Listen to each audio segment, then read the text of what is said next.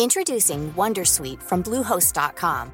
Website creation is hard, but now with Bluehost, you can answer a few simple questions about your business and get a unique WordPress website or store right away. From there, you can customize your design, colors, and content. And Bluehost automatically helps you get found in search engines like Google and Bing. From step-by-step guidance to suggested plugins, Bluehost makes WordPress wonderful for everyone. Go to bluehost.com/wondersuite. This is Paige, the co-host of Giggly Squad, and I want to tell you about a company that I've been loving, Olive & June. Olive & June gives you everything that you need for a salon-quality manicure in one box. And if you break it down, it really comes out to $2 a manicure, which is absolutely insane. It's also so easy to get salon-worthy nails at home with Olive & June. The difference between how your nails used to look when you did them yourself and now with the Mani system is a complete game changer. The best thing about Olive & June, too, is it's a quick dry. Dries in about 1 minute, lasts for 5 days, and full coverage in up to 1 to 2 coats. Visit oliveandjune.com/perfectmani20 for 20% off your first system. That's oliveandjune.com/perfectmani20 for 20% off your first system. Say hello to a new era of mental health care. Cerebral is here to help you achieve your mental wellness goals with professional therapy and medication management support. 100% online. You'll experience the all-new Cerebral Way, an innovative approach to mental wellness designed around you. You'll get a personalized treatment plan from a therapist, prescriber, or both in a safe and judgment-free space. Your Cerebral therapist or prescriber will outline a customized plan with clear milestones along the way, so you can get to feeling your best. With Cerebral, you're not alone in your mental health journey. We're here to empower you to live a fulfilling life. So take that first step towards a brighter future and sign up today at Cerebral.com/podcast and use code ACAST to get 15% off your first month. Offer only valid on monthly plans. Other exclusions may apply. Offer ends July 31st, 2024. See site for details.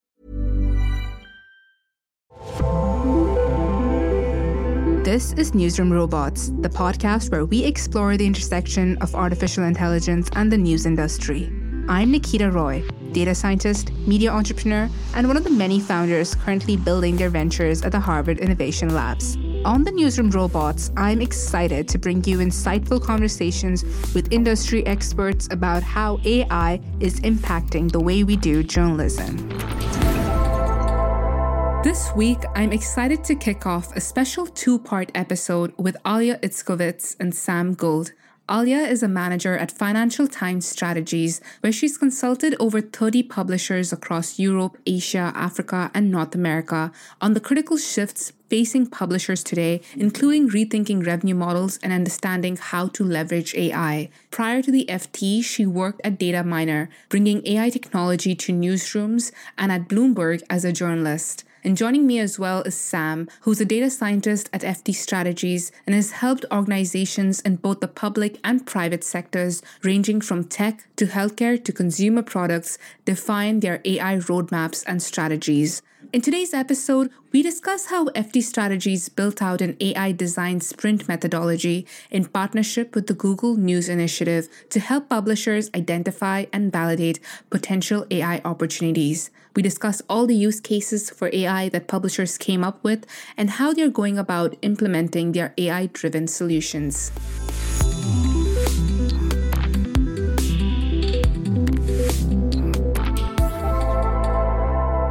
Hi, Aliya and Sam. Welcome to Newsroom Robots. I'm excited to have you both here today. Thanks for having us. So I was quite intrigued by the conversations I was having with you both earlier about how you were creating earlier in around October of 2023, strategizing and building out this AI design sprint day for publishers to kind of help them move from talking about AI and discussing AI as just a strategy, but really getting hands-on and experimenting and implementing with AI. And you built out this entire day for around 20 publishers with Google News initiatives to really help them experiment with AI and really, through this entire AI design sprint day, understand how it could help them out and what the technology looks like. So I really want to get us started there in terms of what this day looks like. What was AI Design Sprint about? So Aliya, let's get started with you. Why did you, first of all, actually decide to do the AI Design Sprint Day, and what was its purpose? Yeah, so I would say the goal behind the day was that as an industry, we've really been talking about AI for most of 2023, but then it's only a few publishers that are really beginning to leverage it in a meaningful way and actually implement AI-driven solutions, right? So the goal of this day was really to get people unstuck outside of their own heads and really to move forward, because I think something that we find a lot is there's so many possibilities that people tend to get a little bit sort of paralyzed almost by the whole host of options that are out there. So the goal of this was really to show people in a much more tangible way what they can do with AI, have some fun, and also move more towards action versus just talking. Yeah, I was quite intrigued about that, what that entire day looked like. I wasn't there in the UK with you guys. So, Sam, I want to hear more about how you actually were the one who planned and structured out this entire day. So how did you get publishers moving from just talking about it to experimenting it? What did that day look like? Yeah, so it was a very action-packed day. I think we had maybe 6 activities squeezed into this one day, as well as the in-person workshop. There was actually a 2-week run-up period where we did a lot of scene setting and general education, because we really saw it as very important to educate these teams, educate these businesses before they really got stuck in with thinking about AI and specific opportunities. So we actually were fortunate to work with multiple experts from across AI, and they came and spoke to our group about AI strategy, AI technical kind of foundations, how to build and train models, and also responsible AI and how to govern experiments. So they really hit the ground running when they then arrived on the day. And the day itself was a very cross-functional endeavor. They brought representatives across their businesses, and that was a really kind of key principle of the day, was to be collaborative, open, and really to break down silos across their businesses. So those were the people who arrived in the room, and that was kind of the education that they had before the day. And then the activities themselves were loosely based on a kind of Google design thinking, design sprint methodology, that kind of divergent and convergent thinking. So iterative steps of brainstorming, coming up with creative ideas, and then bringing that back to reality and thinking, okay, some of these ideas are maybe not really what AI can do right now, or maybe are not the most strategically relevant for my business. And so it was this iterative process of first identifying opportunities. And at that stage, we actually encouraged them very specifically to not think about AI, at least not too much. Obviously, they were coming to a day with AI in the title. AI is everywhere in our industry. So obviously they were thinking about AI. But nonetheless, we encouraged the participants to start by thinking about what opportunities and challenges are there in their business, then to think very broadly about how AI could be used to solve those challenges, then to collapse that down into a specific use case idea. And then the rest of the day was about fleshing out that single use case. And for that, we took a very holistic approach. We were internally calling this day a non-technical hackathon, because we weren't coding up this idea, but we were thinking about it more in terms of how do we mobilize the organization around this opportunity. So let's create a really detailed blueprint for this idea, which could go and inform build or buy decisions. Let's create an action plan with clear accountability. And I think maybe later we can talk about some of the specific next steps that we were seeing on those action plans. Let's also think about AI ethics and risk. And I'm sure there's some other pieces of that puzzle that I may be forgetting right now. But these were the different elements that we encouraged participants to think about throughout that design process. That's quite a lot. So starting off with just opportunities and challenges within the newsroom before even thinking about AI, and then specifically what challenges could AI solve? And then they drilled down on a specific use case that they were able to flesh out. And throughout all of those, what kind of use cases were you generally seeing popping up? Was there a particular theme in which publishers felt like AI could really impact them most? Yes, definitely. It was actually quite fascinating for us, because I was sort of buzzing around the room with my team throughout the day. And important to say that all the teams that were there, the 20 or so teams that Sam mentioned, they were all working separately at their individual tables. And despite that, there was a lot of consensus around the ideas that people generated, which was really interesting to see. And I think there's a clear trend right now where most of the ideas were more text-based because generative AI is so top of mind right now for people that a lot of the ideas focused on language-based ideas. And what I mean by that is that I would say the most popular type of idea was something around the personalization or the reformatting of content. So we saw a lot of groups saying, how can we take an existing story, reformat it in a different way to serve the needs of different users? For example, how can I turn this story into a bullet point version? How can I turn this into a shorter version of the existing story? All of these kinds of things were extremely popular.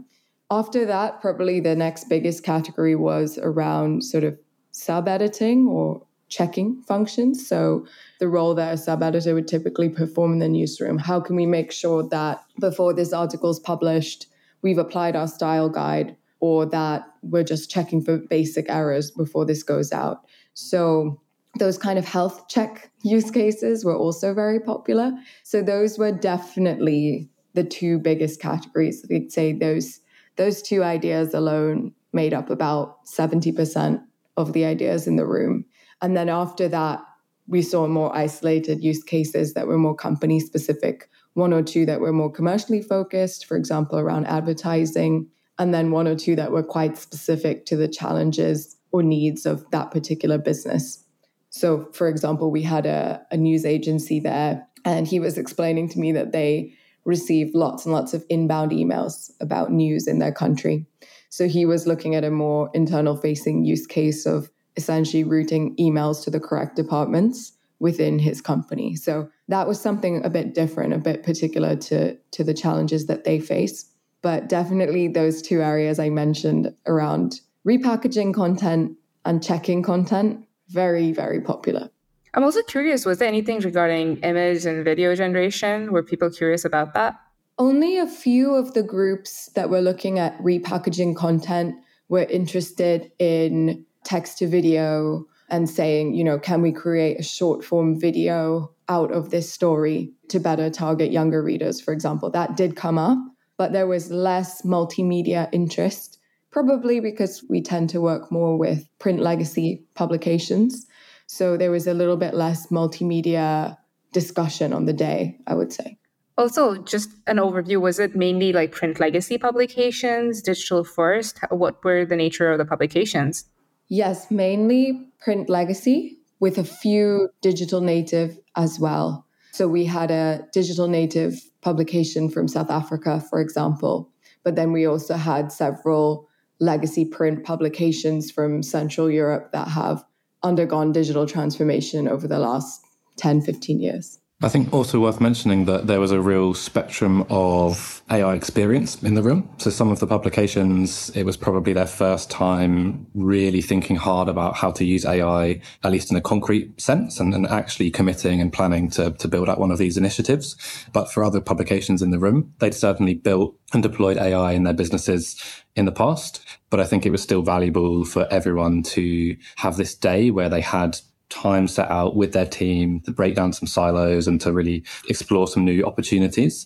That said, I think interesting that some of the themes that Aliya was mentioning, yes, a lot of them were text-based and naturally using generative AI, but actually from the start of the whole process, we emphasized that AI is broader than generative AI in the newsroom. It's also non-generative AI, machine learning, and these slightly older models, and can be applied in very commercial senses or in ways to create efficiency around processes and operations. So it was quite reassuring, actually, that some of the publishers decided they were the most impactful opportunities for their businesses as well.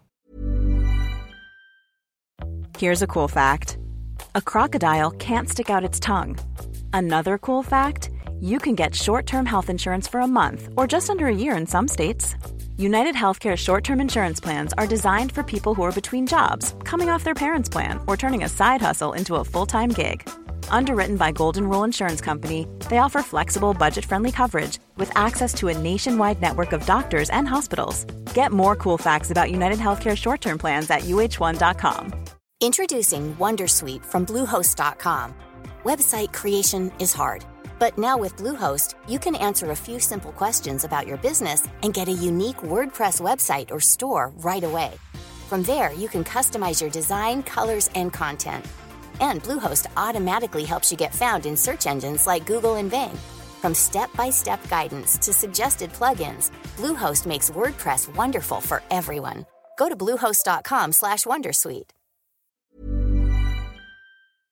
I also wanted to take a step back because you were talking about before they even came together on the day, which I think it's so important to talk about how to get a team together and think through opportunities. And that's kind of what I'm really learning over here. But before you even brought together all of these teams on the design sprint day, you had basically had like an orientation, it seems like, on AI, getting them all towards the same level and talking about ethics and what the opportunities are, what AI looks like. Could you actually break that down a bit more for me, Sam, in terms of like, what exactly were you focused on and how were you helping those publications who probably weren't experimenting with AI to a level and bringing them to a level where they could come to the AI Design Sprint Day and think about opportunities with AI? Sure. So in terms of format, what it looks like is bringing in what we would call inspiration speakers from across the industry who are able to talk very credibly about their own experience using AI. And as you mentioned, there was this real spectrum of topics that we covered, really a crash course in going from not really understanding AI, certainly being aware that it's a trend and feeling the need to grasp it, but not necessarily having had the time to really get into that field. It's so fast moving. There's so much going on. It's also just a nebulous term in itself. And so grounding the participants in what they needed to think about as kind of top priority for the session was very important before we arrived on the day. So we had the speakers, and then we also provided educational materials and structured frameworks. And I think the point of the latter is that simple but well-structured frameworks are really helpful for breaking down these complex areas.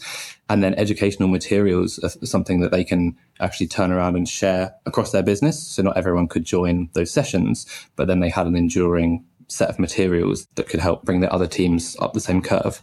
And so the first session was really around thinking strategically around the AI opportunity. So we delved into the kind of timeline of AI developments, why it's become such a hot topic in the last year or so with the rise of ChatGPT, but what does that really mean? The rise of generative AI and why that's relevant for the news industry.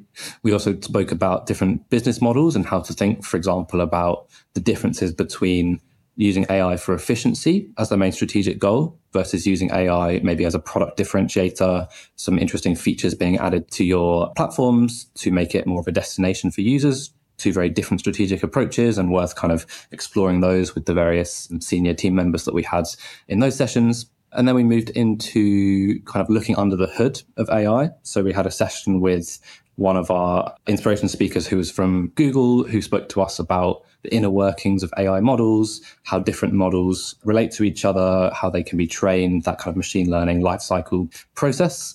And that was really useful for understanding some of the practicalities, like do I need to have my data in order? What infrastructure do I need? What are some of those expectations, even for enabling some of these use cases? The third session was around responsible AI. So we always saw it as very important to bring AI ethics into the conversation as soon as possible.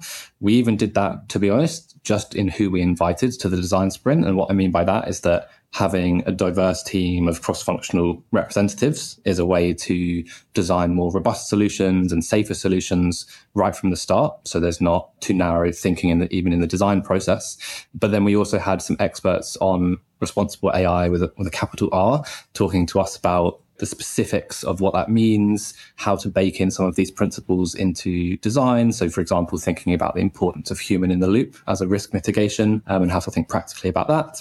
And then finally, when everyone had been sufficiently trained and was raring to go with designing and experimenting, we had our fourth session on how to run and manage experiments. And so this was hearing from an expert who has managed their own portfolio of experiments, talking to us about different ways to set up those teams and really to get the ball rolling for the first activity of the actual design sprint workshop. So this is where we actually started doing that opportunity identification exercise that I mentioned earlier, so that people arrived on the day with lots of ideas in mind.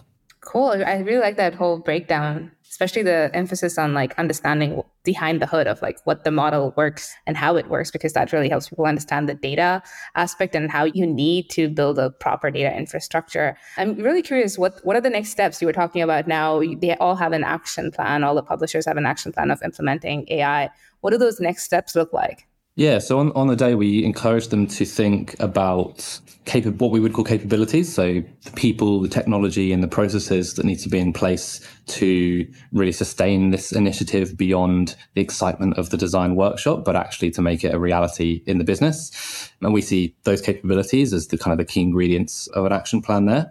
And then we also encouraged the participants to think about what they needed to do in the immediate term and what they needed to do in a medium and a longer term. And importantly, who would be responsible for that in their business. I think it's too easy to come to a design workshop with loads of ideas and maybe not to stick your name or someone else's name on making that idea a reality. And so this was a really important end activity of the day to make sure that it was really a reality. So that's kind of the process. But I think maybe Aliya can talk to you about the specific next steps that we were seeing from that day. I think, again, there were some pretty clear commonalities, actually.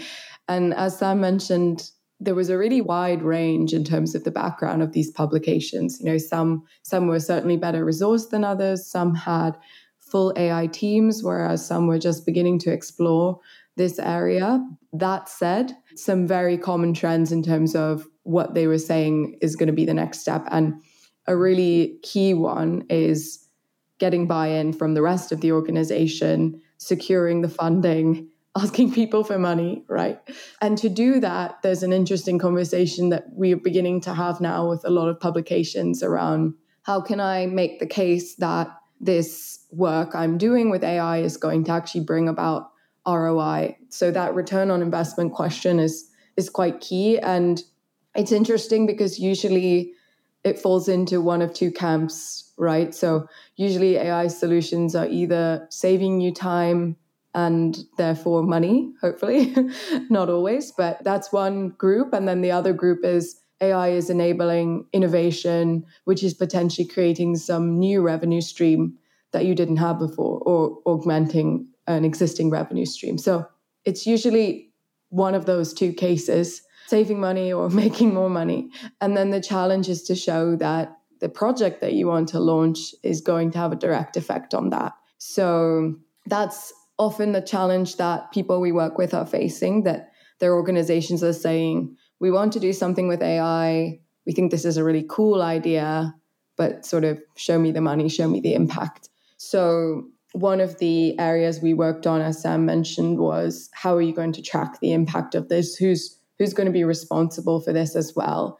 And making sure that it broadens out beyond just the people that were there on the day at the design sprint. Because for some of the smaller companies, we basically only had, in some cases, one, maybe two people there working on the idea. So they now need to go and convince the rest of their organization. And often the people that we work with are sort of self-selected, already interested in AI, already see the potential of AI. So now they need to go and convince the rest of their organizations who might be more skeptical. And then the other big area that we saw a lot was the question of buy versus build, which I'm sure you discuss a lot with people in this industry, is with certain ideas, like some of the ideas I mentioned that a lot of different people are having at the same time right now. There are many new tools coming to market and people are thinking, oh, is this something that someone else is building? So then we don't want to waste our time and money building it if we don't have to. Or is this something really unique to us that we are best placed to build? So actually, I don't know if Sam mentioned this already, but one additional way that we tried to facilitate creativity at the beginning was asking people, are there processes that you want to optimize? Are there new areas you want to innovate in? Or are you in possession of some interesting data? And that data set itself can be the jumping off point for your idea. So it was more in those cases that building something felt more appropriate. But for a lot of the other ideas I mentioned, we were getting questions on the day like, do you know if there's something out there that does this already? So that was interesting. And were people more leaning towards then buying those AI tools, you feel like? Actually, I think at this stage, and maybe because the practical emphasis of the program, more people were thinking in the build mindset, which was interesting for us to see, especially given some of the ideas weren't perhaps that complex. And some of the ideas are tools that exist out there in the market. But it was on some people's radar, as I said, that they began to wonder, should we actually invest time and money in developing something, because it might not be a bespoke solution. We have a few rules of thumb typically for this process, which I think maybe contribute to the theme of building at this stage, which is one, there should never be a big investment in some tool or some massive implementation if a user need in a very broad sense hasn't been validated. So if it's really just an idea on paper or post-it notes at this stage, even with all the rigorous thinking and planning behind it, if we haven't truly assessed that need from a reader, from an audience, or from an internal user at the business, we generally wouldn't push for large-scale investments in building these products. And also, I think, as I'm sure you talk about with your guests, and you know firsthand that doing AI from a building sense is very exploratory, iterative, experimental. And so that can be an interesting process in itself, uncovering new learnings and maybe pivoting in different directions, but could also mean that running those small proof of concepts is actually not too expensive. And I think maybe this is the final point on this, which is that generative AI is more accessible typically than AI of the past, in that you don't need an expensive process to go and label and clean thousands and thousands of data points and to spin up heavy infrastructure to train those models. But instead you can use a pre-trained LLM, for example, and just start playing around really with that use case. And so I think that maybe contributed to the whole build mindset that we were saying. Yeah, that's actually what excites me the most, is about how accessible generative AI is. As you were saying, create these like proof of concepts easily, rapid prototyping that first you can identify if there's validate your users' needs before you go in and go full on into this huge investment into building the tool. And I really like that point, Aliya, that you brought up about focusing on ROI and talking about that metric, especially in terms of how that AI products could help out with what the return on investment would be as a result. I also wanted to get back to you, Aliya, because both of you have been working with different publishers. And I wanted to get like a bird's eye view in terms of how AI is being thought about and approached with among the publishers that you're working with right now. How are they thinking about AI strategy for their business? Yeah, it's interesting. I think that often as an industry, we tend to approach new technologies from a position of loss aversion and thinking, how can we not lose? This is coming. How can we make sure it doesn't wreck our business model? How can we make sure that we limit the damage? So I think that's quite a defensive mindset that we tend to have as an industry. And I'm not saying that's completely wrong, because I think we have a lot of PTSD after so many rounds of forced transformations. And there's definitely that feeling, right, of fool me once, I forget the expression, but fool me twice, shame on me, or whatever, because everything that happened with the dawn of the internet, giving away content for free, all of this is like fresh in people's minds. And many of the key decision makers today lived through that entire disruptive era. So they're very attuned to this. And I think that contributes to why when generative AI really burst on the scene last year, there's been a lot of concern. And the conversations often with clients we talk with in Europe are around the disruptions that this could cause for their business models. So that's just the background of how some people come to it. But something that we saw at the design sprint was actually that there is also a lot of enthusiasm. So all of those concerns are there, and there are also very valid concerns around information quality. We actually did a sort of word cloud exercise at the beginning of the day where we asked people, what are your concerns? And it's a lot of the things that you probably hear with many people you speak with. There are a huge number of ethical concerns, right? And in the industry that we operate in, there's a big responsibility on us in terms of the quality of the information, the validity of those facts. And heading into an election year in a lot of big democracies next year, that's top of mind for people. So there's that side. There's also the business model side I mentioned. And then there's the side of job loss. What does this mean for my employees? Are people going to be out of a job? So all of those concerns are there. But then we also redid that exercise on the day in terms of what are you excited about. And it was great to see because someone, for example, had written garbage tsunami at the beginning of the day. And then at the end of the day, they wrote opportunity tsunami. I think, like Sam said, people are realizing how accessible generative AI is and how much that opens up a huge number of possibilities for them. And it also kind of helps to mitigate that classic problem that a lot of news publications have of, we can't invest in as many developers, we can't invest in as much tech as we want to because we can't pay these people the salaries that they're asking for. So actually, a lot of these new technologies and tools help put this right at your fingertips. And I think people are realizing that there's also a big opportunity there. And I'm also curious because you're based in the UK, and I'm very interested in terms of Europe is usually ahead in terms of adopting all of these technologies, thinking about you're having the EU AI Act and all of this different, they're way ahead in terms of adopting and thinking about AI. So have you been seeing any regional differences as well? Any insights there on how publishers are approaching AI? So I think the concerns are a bit different based on region. Actually, we were talking with Charlie Beckett from Journalism AI after one of his recent trips to Asia. And he was saying that the narrative in the West is much more focused on this question of intellectual property and who owns this content. Whereas in Asia, people are much more concerned around the issue of fake news and is this information correct? So that's interesting and probably ties back to the fact that subscription models are more successful in the global North in general. But I think that's an interesting difference there.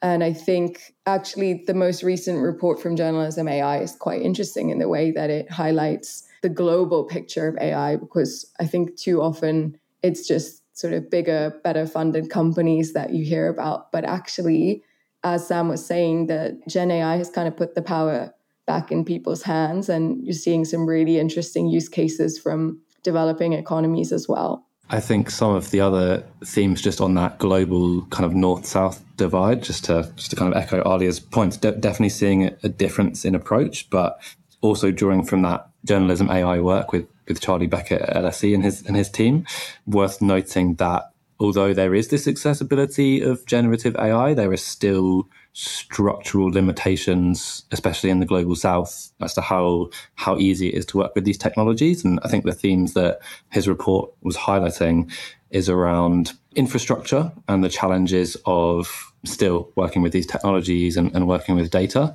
and also political challenges as well. There is a difference in what the aspirations are, but there's also a difference in how easy it is to realize those aspirations.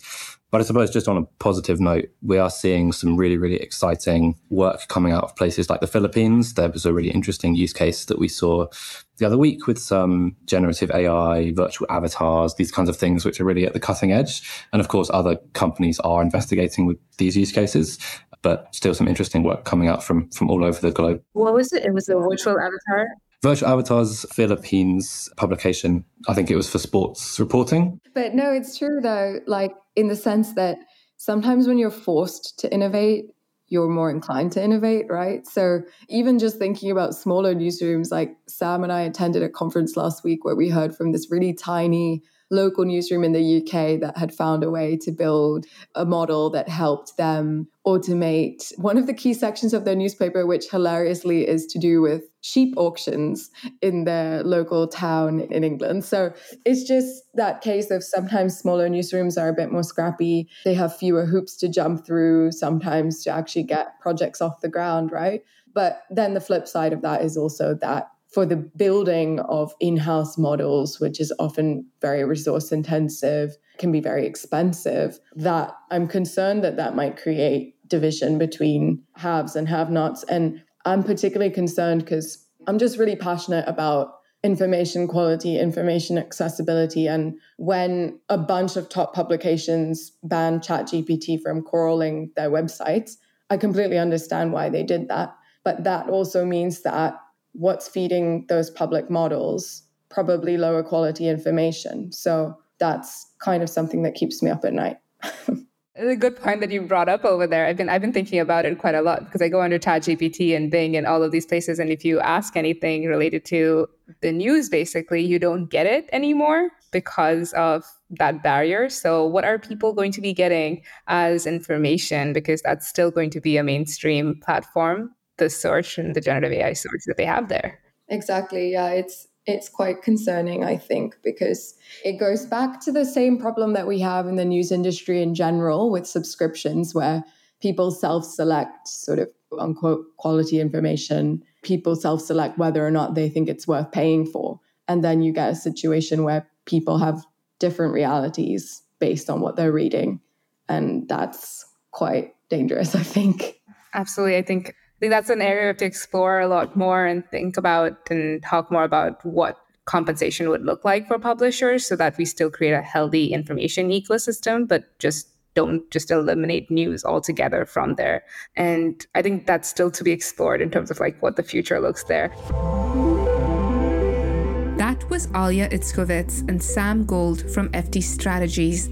Join us in our next episode for an insightful discussion on the emerging prospects of multimodal AI and the role of AI agents for publishers. Stay updated with the Newsroom Robots podcast and sign up for our newsletter at newsroomrobots.com. This podcast is made possible thanks to the Harvard Innovation Lab's Spark Grant. I'm Nikita Roy, and this is Newsroom Robots.